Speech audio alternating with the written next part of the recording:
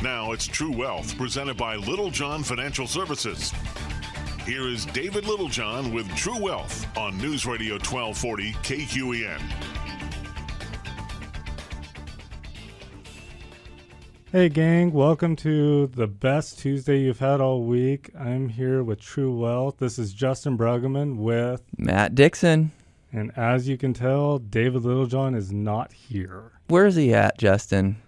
He's at Disneyland. Yeah, he ditched us. He's off gallivanting down in California with the family and kids, having a bunch of fun while we're stuck here in the rain. That's right.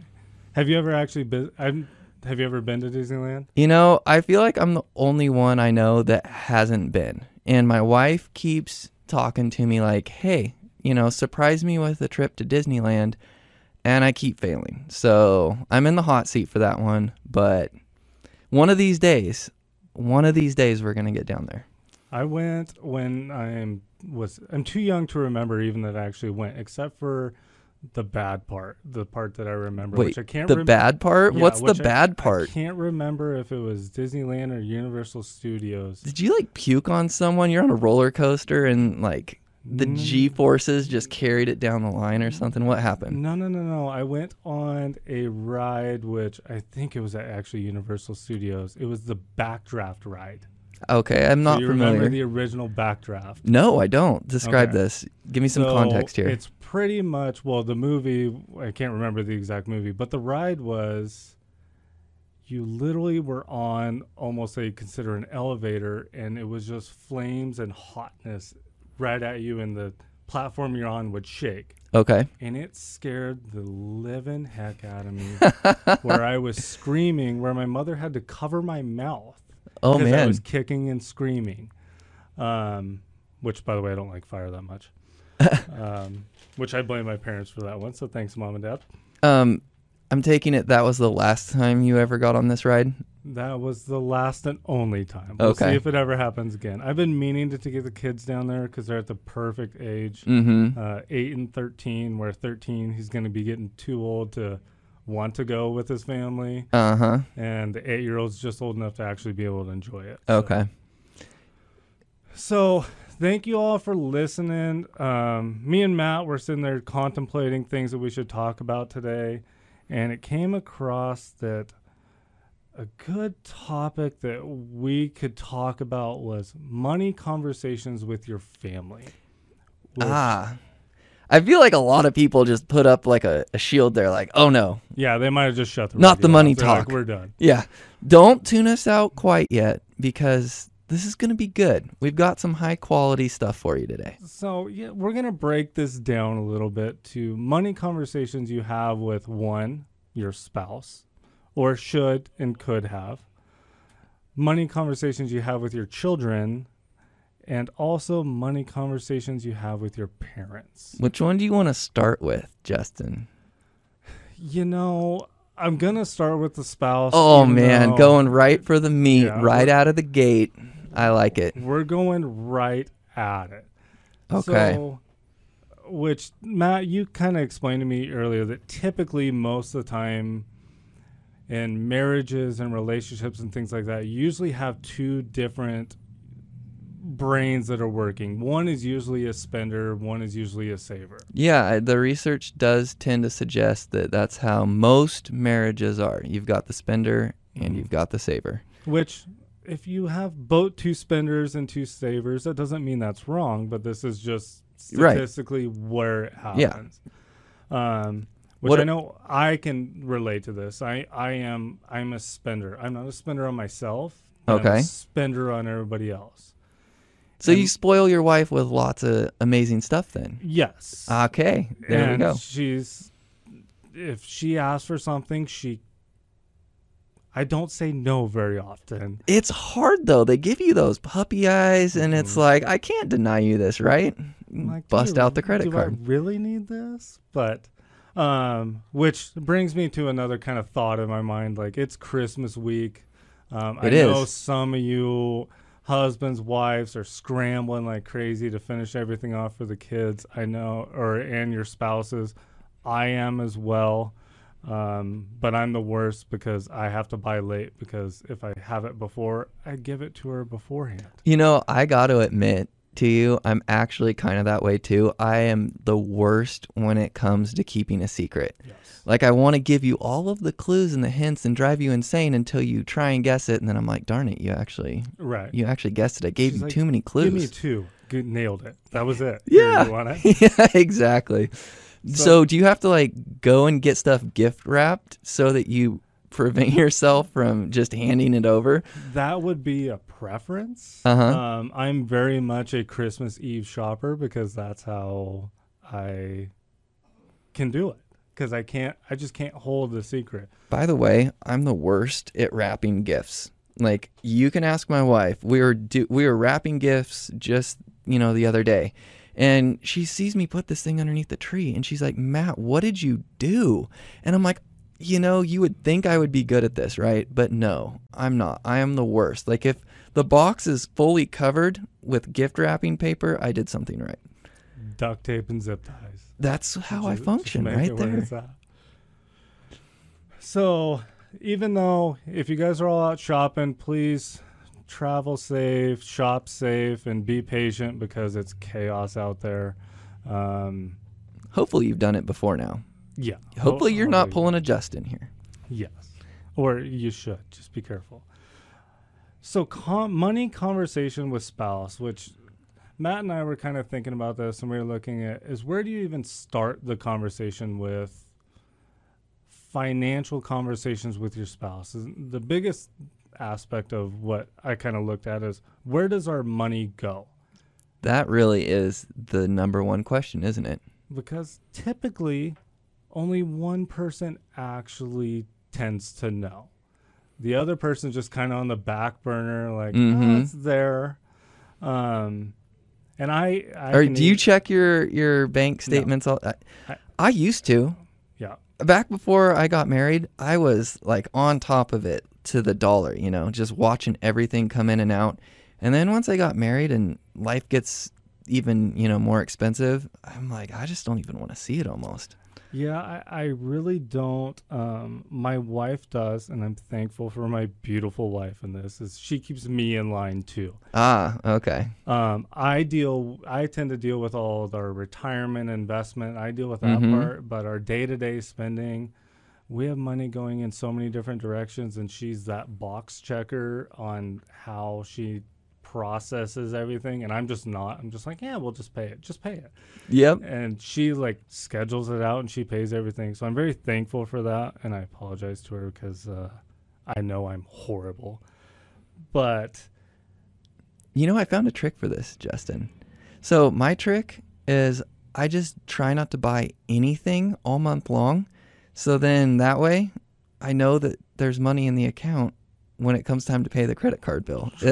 That's honestly where I've gotten to at this point. It's just like, life is so expensive. Just don't buy anything, and then maybe there'll be some money left over at the end of the month, right? There better be money left over because you got to plan for this. You really do. And so if you have this kind of separation on how husband and wives works, or your partner works on if one person's a big spender, the other person's a big saver, it's really helpful to you really have to sit down and set boundaries onto what each other can do. Mm-hmm. So whether it's, even for me, is I cannot have cash. I can have a spending limit, but I cannot have cash. Just burn through it. Cash is like Monopoly. Got like a hole in your pocket or something, Justin? Get that sewing kit out. So excited about it. I just want to give it away. I love it. But also is if you can set boundaries and limits, say, all right, let's spend this much on groceries this month. Mm-hmm. This month is going to, car payments, mortgage, credit card bills if you have them. And then come together, and because if you guys both aren't on the same page, it's going to be a mess. Mm-hmm. I mean, I can, come home and say, why did you spend this money, when they can turn around and be like, well, you did this. And it's like, well, that doesn't make sense. Everybody needs to be on the exact same page. And it's true. And it's a useful conversation. My wife, she's a data analyst, and she lives in Excel all day long. Mm-hmm. And she recently got this idea that she was going to start to track the spending in Excel sheets. And it was actually really interesting, like on this concept of where does all of our money go? Mm-hmm. When you start seeing it month by month in that Excel sheet, you can be like, man, you know, we were really lazy and we didn't cook enough this month. We ate out way too much and we spent way too much money on Thai food. So let's reel that back next month. And I think you're right. I think having it visually and being able to see it is a big piece into knowing where is it going so that we can do a better job the next month. Especially like checks and balances. Both partners need to see it. Oh, and she shows me. She'll text me. She'll be like, so you spent a little too much money on fishing tackle this last month. And so I know it's time to rein it in a little bit. Right. So that's a very important conversation to have, is as a couple, both of you need to see it and analyze it and see if the next question is, do we need to change it? Can we fix where we spend money? Mm-hmm. Which that's always a big topic on, even in my household, is where our money goes and when, is how much should we entertain? How much should we be spending on groceries? Which groceries have gotten more expensive as the last 6 months have gone. Yeah, you're going to not be able to invite me over to your house. I'm going to eat you out of house and home. Yeah. You've seen how much I can eat, Justin. You could. It's like, Matt, you can't come over and eat ribs anymore. Too many. You're cut off. And then the other conversation is even with my wife, is like she has no idea what's going on with our retirement plans. Mm-hmm. Because that's where I kind of step into it versus on she kind of does the everyday budgeting and I do our investments and retirement planning. And it also comes back to the conversation is, are we saving enough for when we want to retire? And what do you and your spouse, or even if you don't have a spouse yet or ever, is what you want to do when you retire? Mm-hmm. And so having a plan for that, are we saving enough? Are we saving too much? Is it tax aware?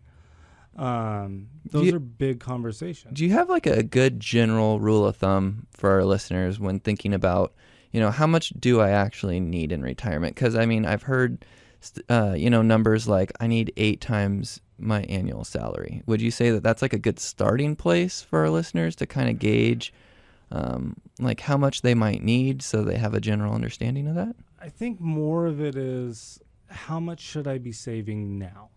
Rather than which there's always, you can backtrack. Like a percentage of annual salary or something? Right. Okay. Say I want $1 million later. You can, schedule that on how to get there. What rate of return do I need to get there? But typically a good rule of thumb is 10 to 15% of your income is saved for retirement. And if I remember correctly, they can go to our website and there's a retirement savings calculator on there. There 100% is. Nice. littlejohnfs.com. Okay. There's lots of tools in there that can help those decisions. And if you're not sure about that, you can always give us a call at 541-375-0898. Wow, you actually I'm on it, Justin. Number. David, when he's in the studio, he's always quizzing me, so I've got that number burned into my brain. Well, that's perfect. But the other aspect is having a risk tolerance as a couple as well. Yes. Typically, one person's more aggressive, the other person's more conservative. So having that balance and understanding as a couple is a positive thing. Who has more risk between you and your wife? I know, like, in my marriage, my wife, she has a much higher risk tolerance than I do. I'm naturally more conservative. Is it that way in yours? No, I'm 100% more conservative. Really? Yes. Okay. I'm 100% more aggressive than my wife. Okay. No, she'd rather just dollar come in, this is dollars we have. And I'm like, let's just make some money. That's funny.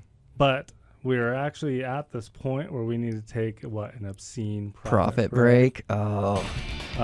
So you're listening to True Wealth on News Radio 1240 KQN. We'll be back after the break.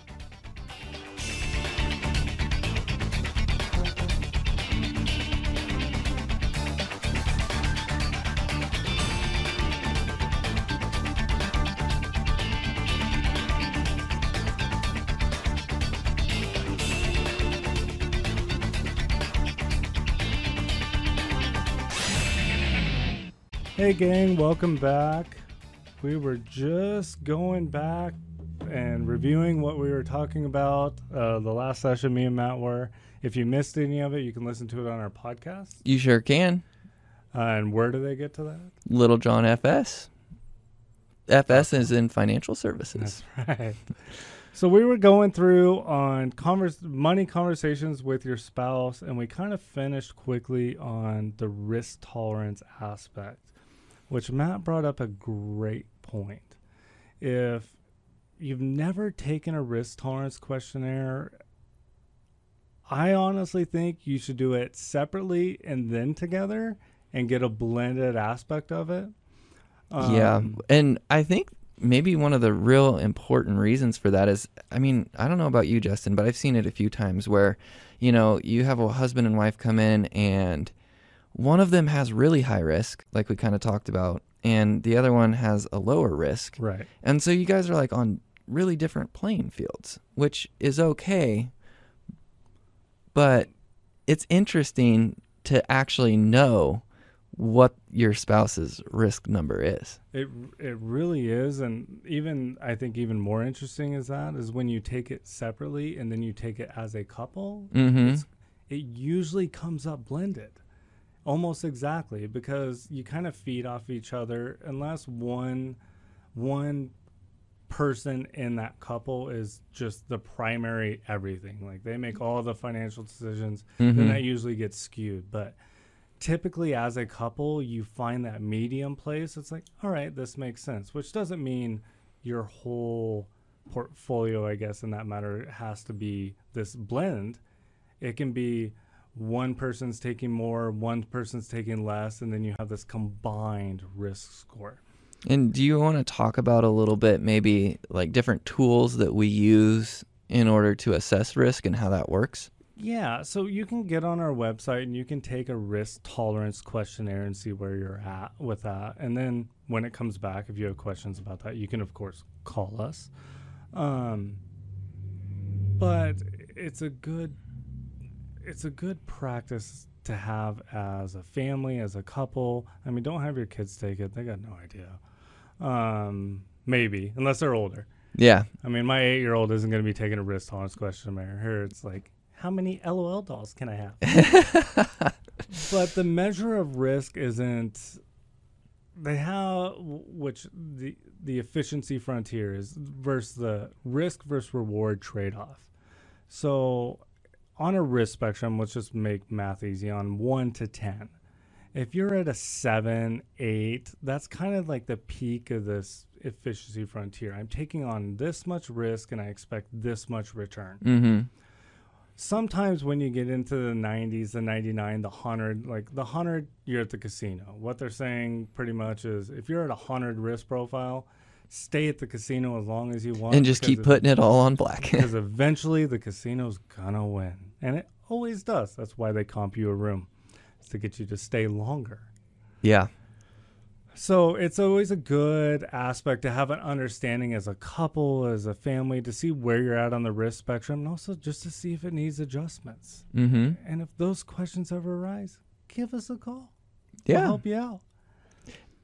Yeah. And that risk number is an interesting one too. And if you get some time and, you know, some free time to look into this, risk based on age. A lot of people don't actually take that into account. Like you can afford to take a little bit more risk when you're younger because you have so many more market cycles that you're going to go through. So, and if you're at a super conservative in your 30s, you know, expectations are between 2 to 3% when inflation's at 4 to 5% the next couple of years. Yeah. Or the last year, then you're losing purchasing power in the process. Even though you can't if it's in a retirement fund, you can't access any of this for 30 years. And your ability to compound that money, you know, really is limited if you're not taking on the appropriate amount of risk. So it's another really good reason to just find a financial professional and have a conversation. I'm not saying you got to go out and use someone and invest with them, but at least have a conversation, wouldn't you say? Yes. And the general rule, the golden rule, is the rule of 72. Talk about that. I don't know that David and I have talked about that in a while. So it's probably been a while. He's talked about it before. So if you look, the rule of 72 is what interest rate do I need to get to double my money? Mm-hmm. So if I can get 10% a year on average, mm-hmm. you should be able to double your money in 7 years. Right. 72 divided by 7 it's a little less than that, but 10% or 10. Or 72 divided by 10 is 7. There you go. I was like, wait a minute. Or to get 7%, it takes 10 years to double your money. Mm-hmm. So it's that efficiency in returns. The higher it gets, the more times you can double your money, which is the less amount you have to save, even though you should save more. And the brighter that retirement account is going to be. That's right. So nobody's ever been upset that they've saved too much money. Yeah, Google it. Like, go on there, look at the rule of 72, play with the numbers. It's really interesting, but maybe not for everyone. I'm a numbers person. I love math, so right. Might not be your thing, but I love it. It's fun. So I'm gonna take a step a little bit different, as not necessarily the conversations with your spouse, but the conversation with your children. Okay. Which I can even say at this one I have 2 amazing children that are 13 and 8, and they frustrate me like crazy. They do not understand the concept of money whatsoever. No? No. I have a rule in my house. If they're given money and it's sitting on the ground or somewhere where I can see it. Are you taking it? 72 hours. That's the rule. Really? And then it's mine.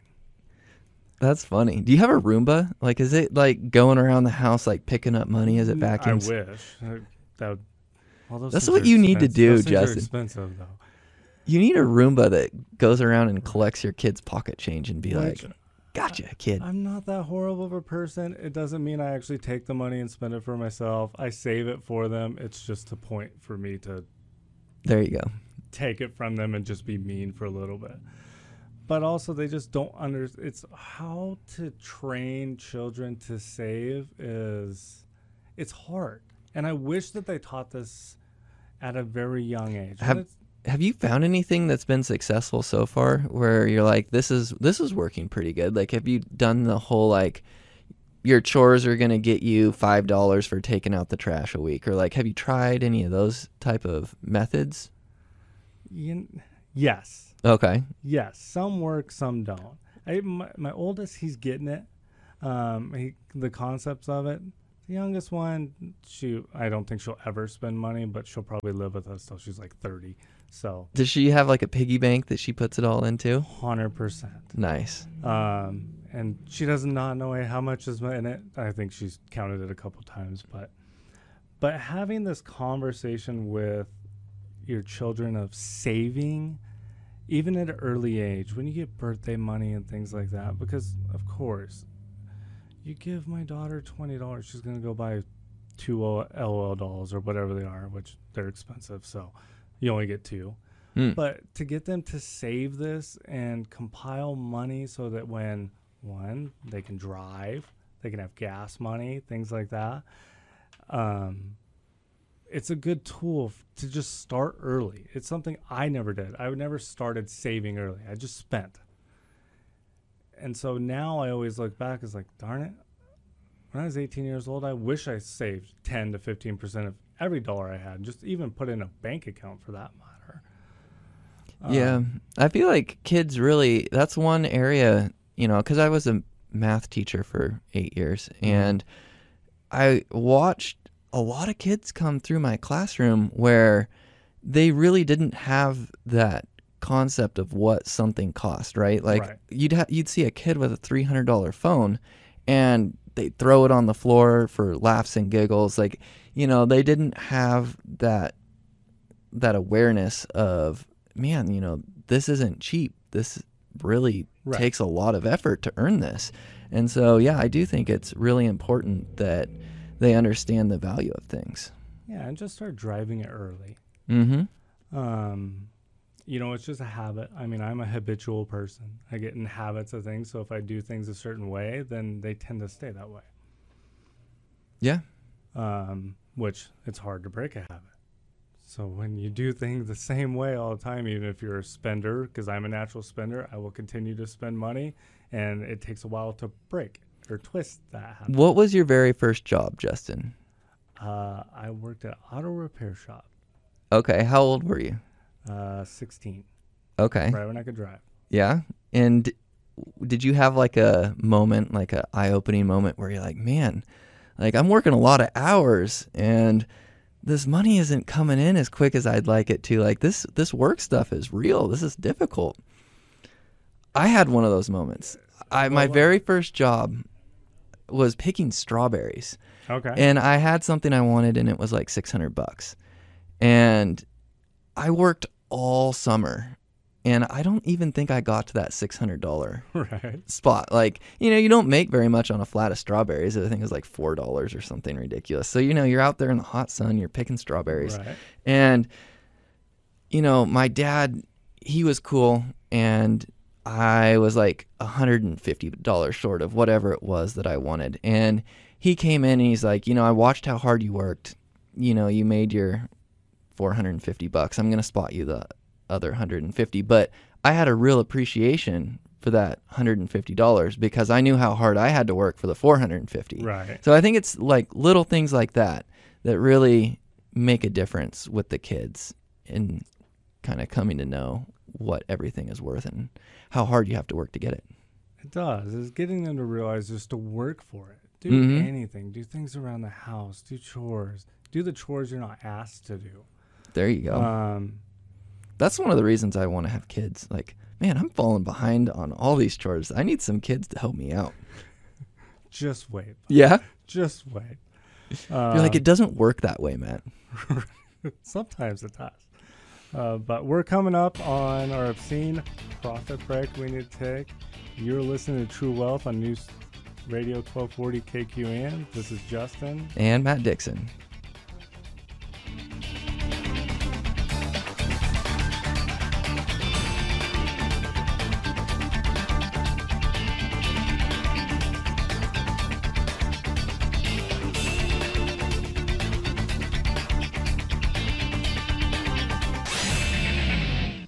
Hey gang, welcome back. We're just talking about money conversations with our children or younger children, and Matt brought up a good point, the credit card conversation for your children. Ooh, yeah. That is a good one. It brought up a funny one because I asked Matt, do you remember what your first credit card purchase ever was? I really don't, and I remember being really nervous about it too the first time, but I can't for the life of me remember what it was. Do you? I do. What was it? I went to Sears, which doesn't exist here anymore, and I bought a 40-inch widescreen TV. Get out of here. No, you didn't. How much? I mean, back then, 40-inch TVs were like, what, $800? It was $1,100. But oh, man. So it was funny because my brother actually worked there about a year before, and he got a credit card there. He's 5 years older than me. And I'm 18 years old. I walk in, and they give me like a $5,000 credit limit. You're kidding. Just have minimum wage job, working 30 hours a week in high school, and just this big limit. So of course the first thing I'm gonna do is I need a TV. I played video games a lot back then. It's what I wanted, so I wanted the best that they had. Which, not gonna lie, it lasted a long time. I think it finally went out like a year and a half ago. Oh, that did last a long time. I'm not that old, Matt. Yeah. But still. Getting up there, 12 Justin. Years or so. 12, 14 years. And so I remember that. And I also remembered I was going, and then I went to Oregon State the next year, and you walk into the Oregon State football game, they have these Oregon State blankets, and you could have a free one if you signed up for a credit card. No, they did not get you on a free blanket gimmick. 100%. I don't know where that blanket went, but that was a gig. Just the question is, do you still have that credit card? I do not still have that okay, credit you card, cut that one or the up. Sears credit card. Oh, okay. I got plenty of others, but not those. But having the conversation with when it's time, or when when your adult children get to that 18, 19 ages, credit is a very good and an important thing to have. To have a good credit score. I actually wish I had started sooner. I don't think I got my first credit card till I was like, I don't know, 20.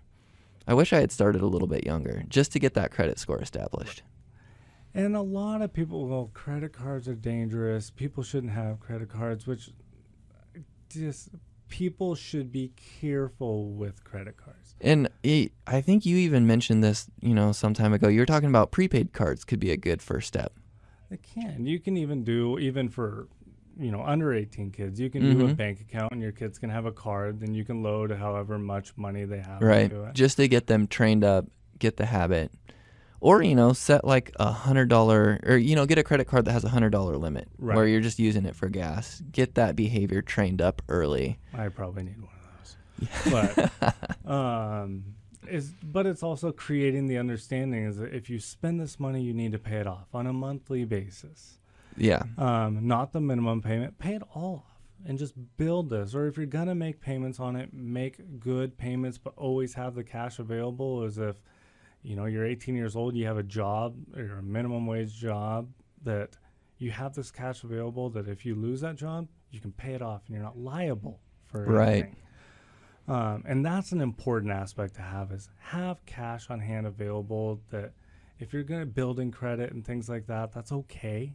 But have the cash on hand to pay it off. Have more money than you spend. Surprisingly, it sounds so simple, but it's just such a good point to make. It really is a hard concept to realize, but just spend less than you make. But it's 100% easier said than done. We are all guilty of it. I'm guilty of it. I'm sure, Matt, you are guilty of it. Yeah, some months are definitely a lot worse than others, especially around this time of year when your wife is like, we got to get everyone a Christmas present. And I'm over here like, pump the brakes. There's only so much money. Don't worry, we'll tap into savings. No! We'll find it somewhere. And I'm the opposite because I'm like, I'll just buy it. So it is a good conversation to have, which it's something I really wish they taught more. Is the benefits of credit cards, the benefits of savings, which I just don't know if they have that. I didn't learn it all through high school. I'm going to hit you with something that's completely off topic. Are you prepared? No. What's your favorite Christmas movie? A Christmas Story. Hands down. It's the best. It is. And if you haven't seen it, please watch it. Yeah. Otherwise, you'll shoot your eye out. It's such a good movie. I love it too. If you're not a Ralphie fan, then we got a problem. I agree. But, coming in I don't know if it's a close second, but I definitely would put it in second place, is The Grinch. We've watched The Grinch a few times even the last couple weeks. Yeah, me too. I actually like Elf too. Yeah, okay. Or Elf. I haven't seen, I think there's an Elf too. I think there is. Seen it.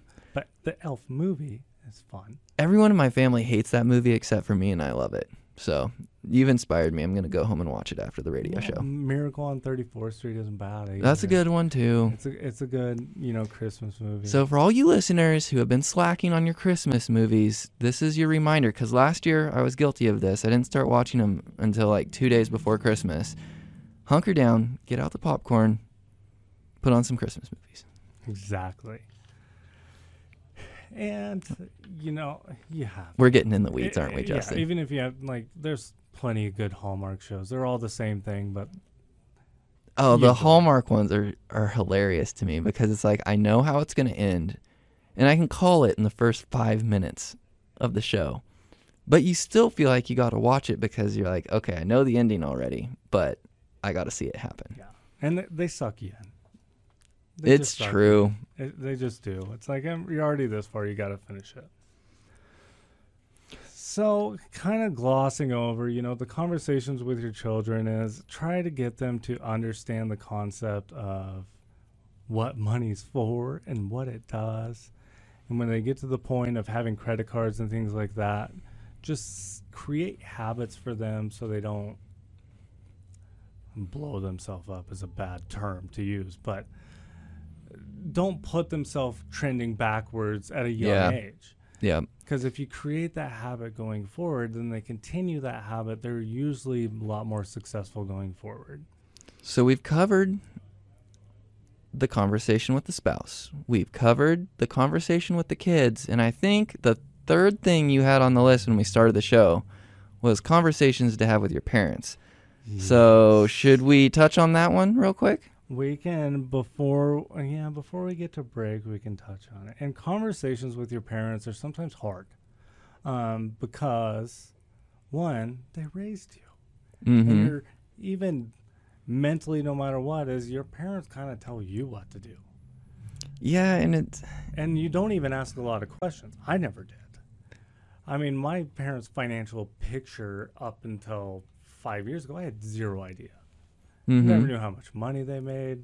I knew what they did. Never knew what their retirement savings were like. I never knew what they actually really wanted to do in retirement. So it's just kind of because they've gotten to that age, which people listening, maybe your parents have already gotten to there or things like that. One that's not on the list, though, grandparents. I didn't think about it until we're here on the show, but grandparents too. Mm-hmm. The conversation about, do you have a will in place? Do you have a trust? I know that's a really kind of potentially awkward conversation, but the way that the state's tax structure is, I mean, a trust can potentially save that person a lot of money. And it could, and a good will also directs things away. The probate process is not fun. Mm-hmm.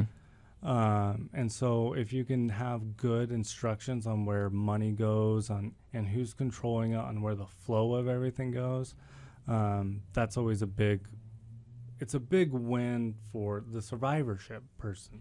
Right. Because they don't want to go through that process is never fun. Yeah, that's why that trust can be such an awesome tool. A will at the very minimum, a trust if it's needed. Especially if there's over $1 million in the estate. Over $1 million. Then looking at that trust becomes, in my opinion, really important. And the complexity of your life too. If you have pretty, kind of straightforward. If you have multiple properties in different states and things like that, 100% should get a trust. Should, maybe. Yeah. If it's suitable. And if you have questions on that, you can always let us know and we'll help you through any of that process that you need. But the biggest, kind of question is, which I've kind of gone through, is because my parents have just recently retired or semi-retired, is do you have enough money and what are your expectations in retirement? Mm-hmm. And long-term care is also probably factored into that conversation as well. Like, do I self-insure? Right. Do I need to have long-term care coverage? There's just so many pieces to that puzzle, I feel like. Well, and there's so many pieces anyway to what happens after retirement, even what happens before retirement. Planning for retirement is easy if nothing bad happens, or nothing wrong happens. There's no curveballs. A simple plan is easy. If you save enough, you don't spend outside of your means, you're usually okay. It's really wild to take that financial planning software and start running like Monte Carlo Simulate. It's like, it could go this way, it could go this way, it could go this way. And there's 1,000 different lines and all the different possible directions. And then it kind of takes the averages and says, hey, I might end up here. Right. Here's most likely. And it's like probability statistics on it. But if you haven't got to see that, get a hold of us. If you want to look at it, call the office. It's really worth taking a look at, I think. But we got to take our last, I think, and final Obscene Profit break. So stick around. We'll be back here in just a few. This is True Wealth. I'm Justin. And Matt Dixon. And you're listening to News Radio 1240 KQEN.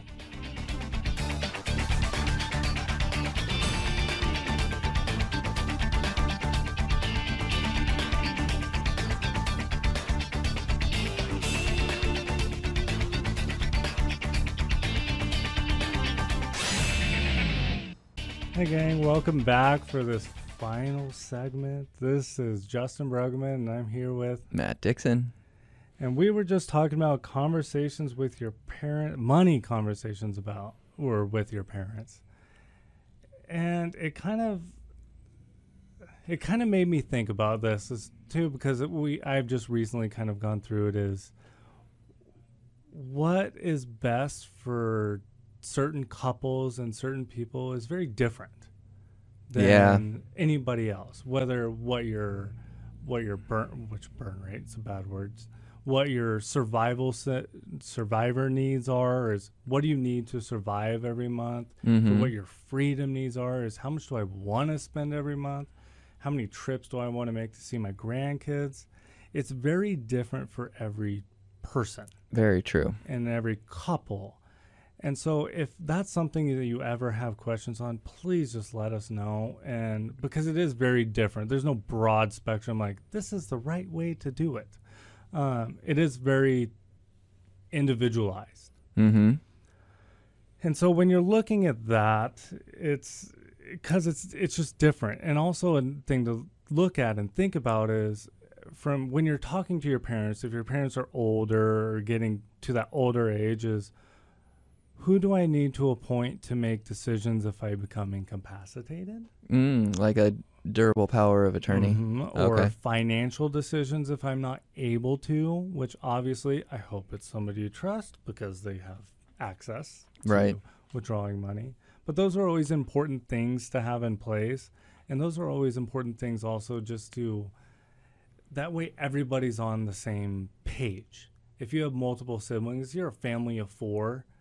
Is one person making that decision or is 4 people making that decision? Yeah. Because if you get 4, you're not going to get 4 agrees. That's you just true. Don't. And then you could squabble and fight, and it could be a mess. It's like, just get your ducks in a row. So it's typically just to find somebody you trust, which you can have alternatives, like this is top of the line or first in line, then second in line. And we can help with that too. We can absolutely help with that. Those are questions that I love, those questions, because these are like real life planning questions. You know, how much can I save to get to retirement when you're 25 years old? It's just a lot. Just save as much as you can to begin with, and then you make adjustments. Yeah, those are the easy questions. Yeah. Because what you don't plan for is, even now, if your car breaks down or you have to buy a new car, it's no longer a $10,000 expense. That's a $50,000 expense, just because car prices are actually insane right now. Oh, it's so bad. Yeah, not looking forward to doing that one. Yeah. So don't total your car this weekend, because I saw the snow report for down south, and it looks like there's a little bit of a winter blizzard coming in. So when you're traveling over the holidays, check that weather forecast and be safe, because it looks like we actually might have a little bit of a white Christmas this year. I thought it was a little higher than that. I was looking at Monday, Tuesday next week. It kind of looks like maybe not for the Roseburg area, but Medford and Grants Pass, it looks like they're getting the snow. So you live down there. I'm jealous, because I'd love to build a snowman and throw snowballs at my wife. Yeah, I think she'd win, bud. Yeah, my wife's like super savage. She'll just go for the blood. Like, she has no stop button. No to shame it. in her game. That's right. So just kind of recapping, the money conversations with your family is, you know, if it's a spouse or a partner or whatnot, then have that conversation, which... Where does the money go? A happy wife is a happy life, so always keep her happy. You know, that one is very important. Just don't go bankrupt in the process. Yeah, try not to do that. That'd be great. Conversation with your children, just try to get them to have an understanding of what money actually means and what it does and what it's going to go forward. Because a lot of times they don't understand. I mean, you can go to the grocery store and spend, a couple $100 and they come home and eat food. And they don't understand that that's an expense. And it's an important expense. You got to be able to eat. Have them help you coupon, right? Couponing sounds so rough. It's something I've never really done. They have it digital now, Justin. You can just go on your phone, go on the Safeway app or whatever, just click on the coupons, give the kid the phone, be like, how much, It shows it on the receipt. Like, you saved 27%. Challenge those kids. It's funny you bring that up because I just went to a place yesterday, and I always forget that I need to update my app. Okay. And so then I'm sitting in the store, like, waiting to while check you have out, bad like, service. Like, just give me 2 minutes for this to update. Oh, no. And I feel horrible because that's the most anxiety thing I can have is people waiting on me in line. I'm like, just take the money. I'll just pay for it. But I always do forget that. And that really is you can get on and you can load everything beforehand and go in there, pick it all up and go. But yeah. One time I saved over 60%. No joke. And then I got the points on top of it, and it's like, okay, now I got 25 cents off a gallon. Right. Can't beat that.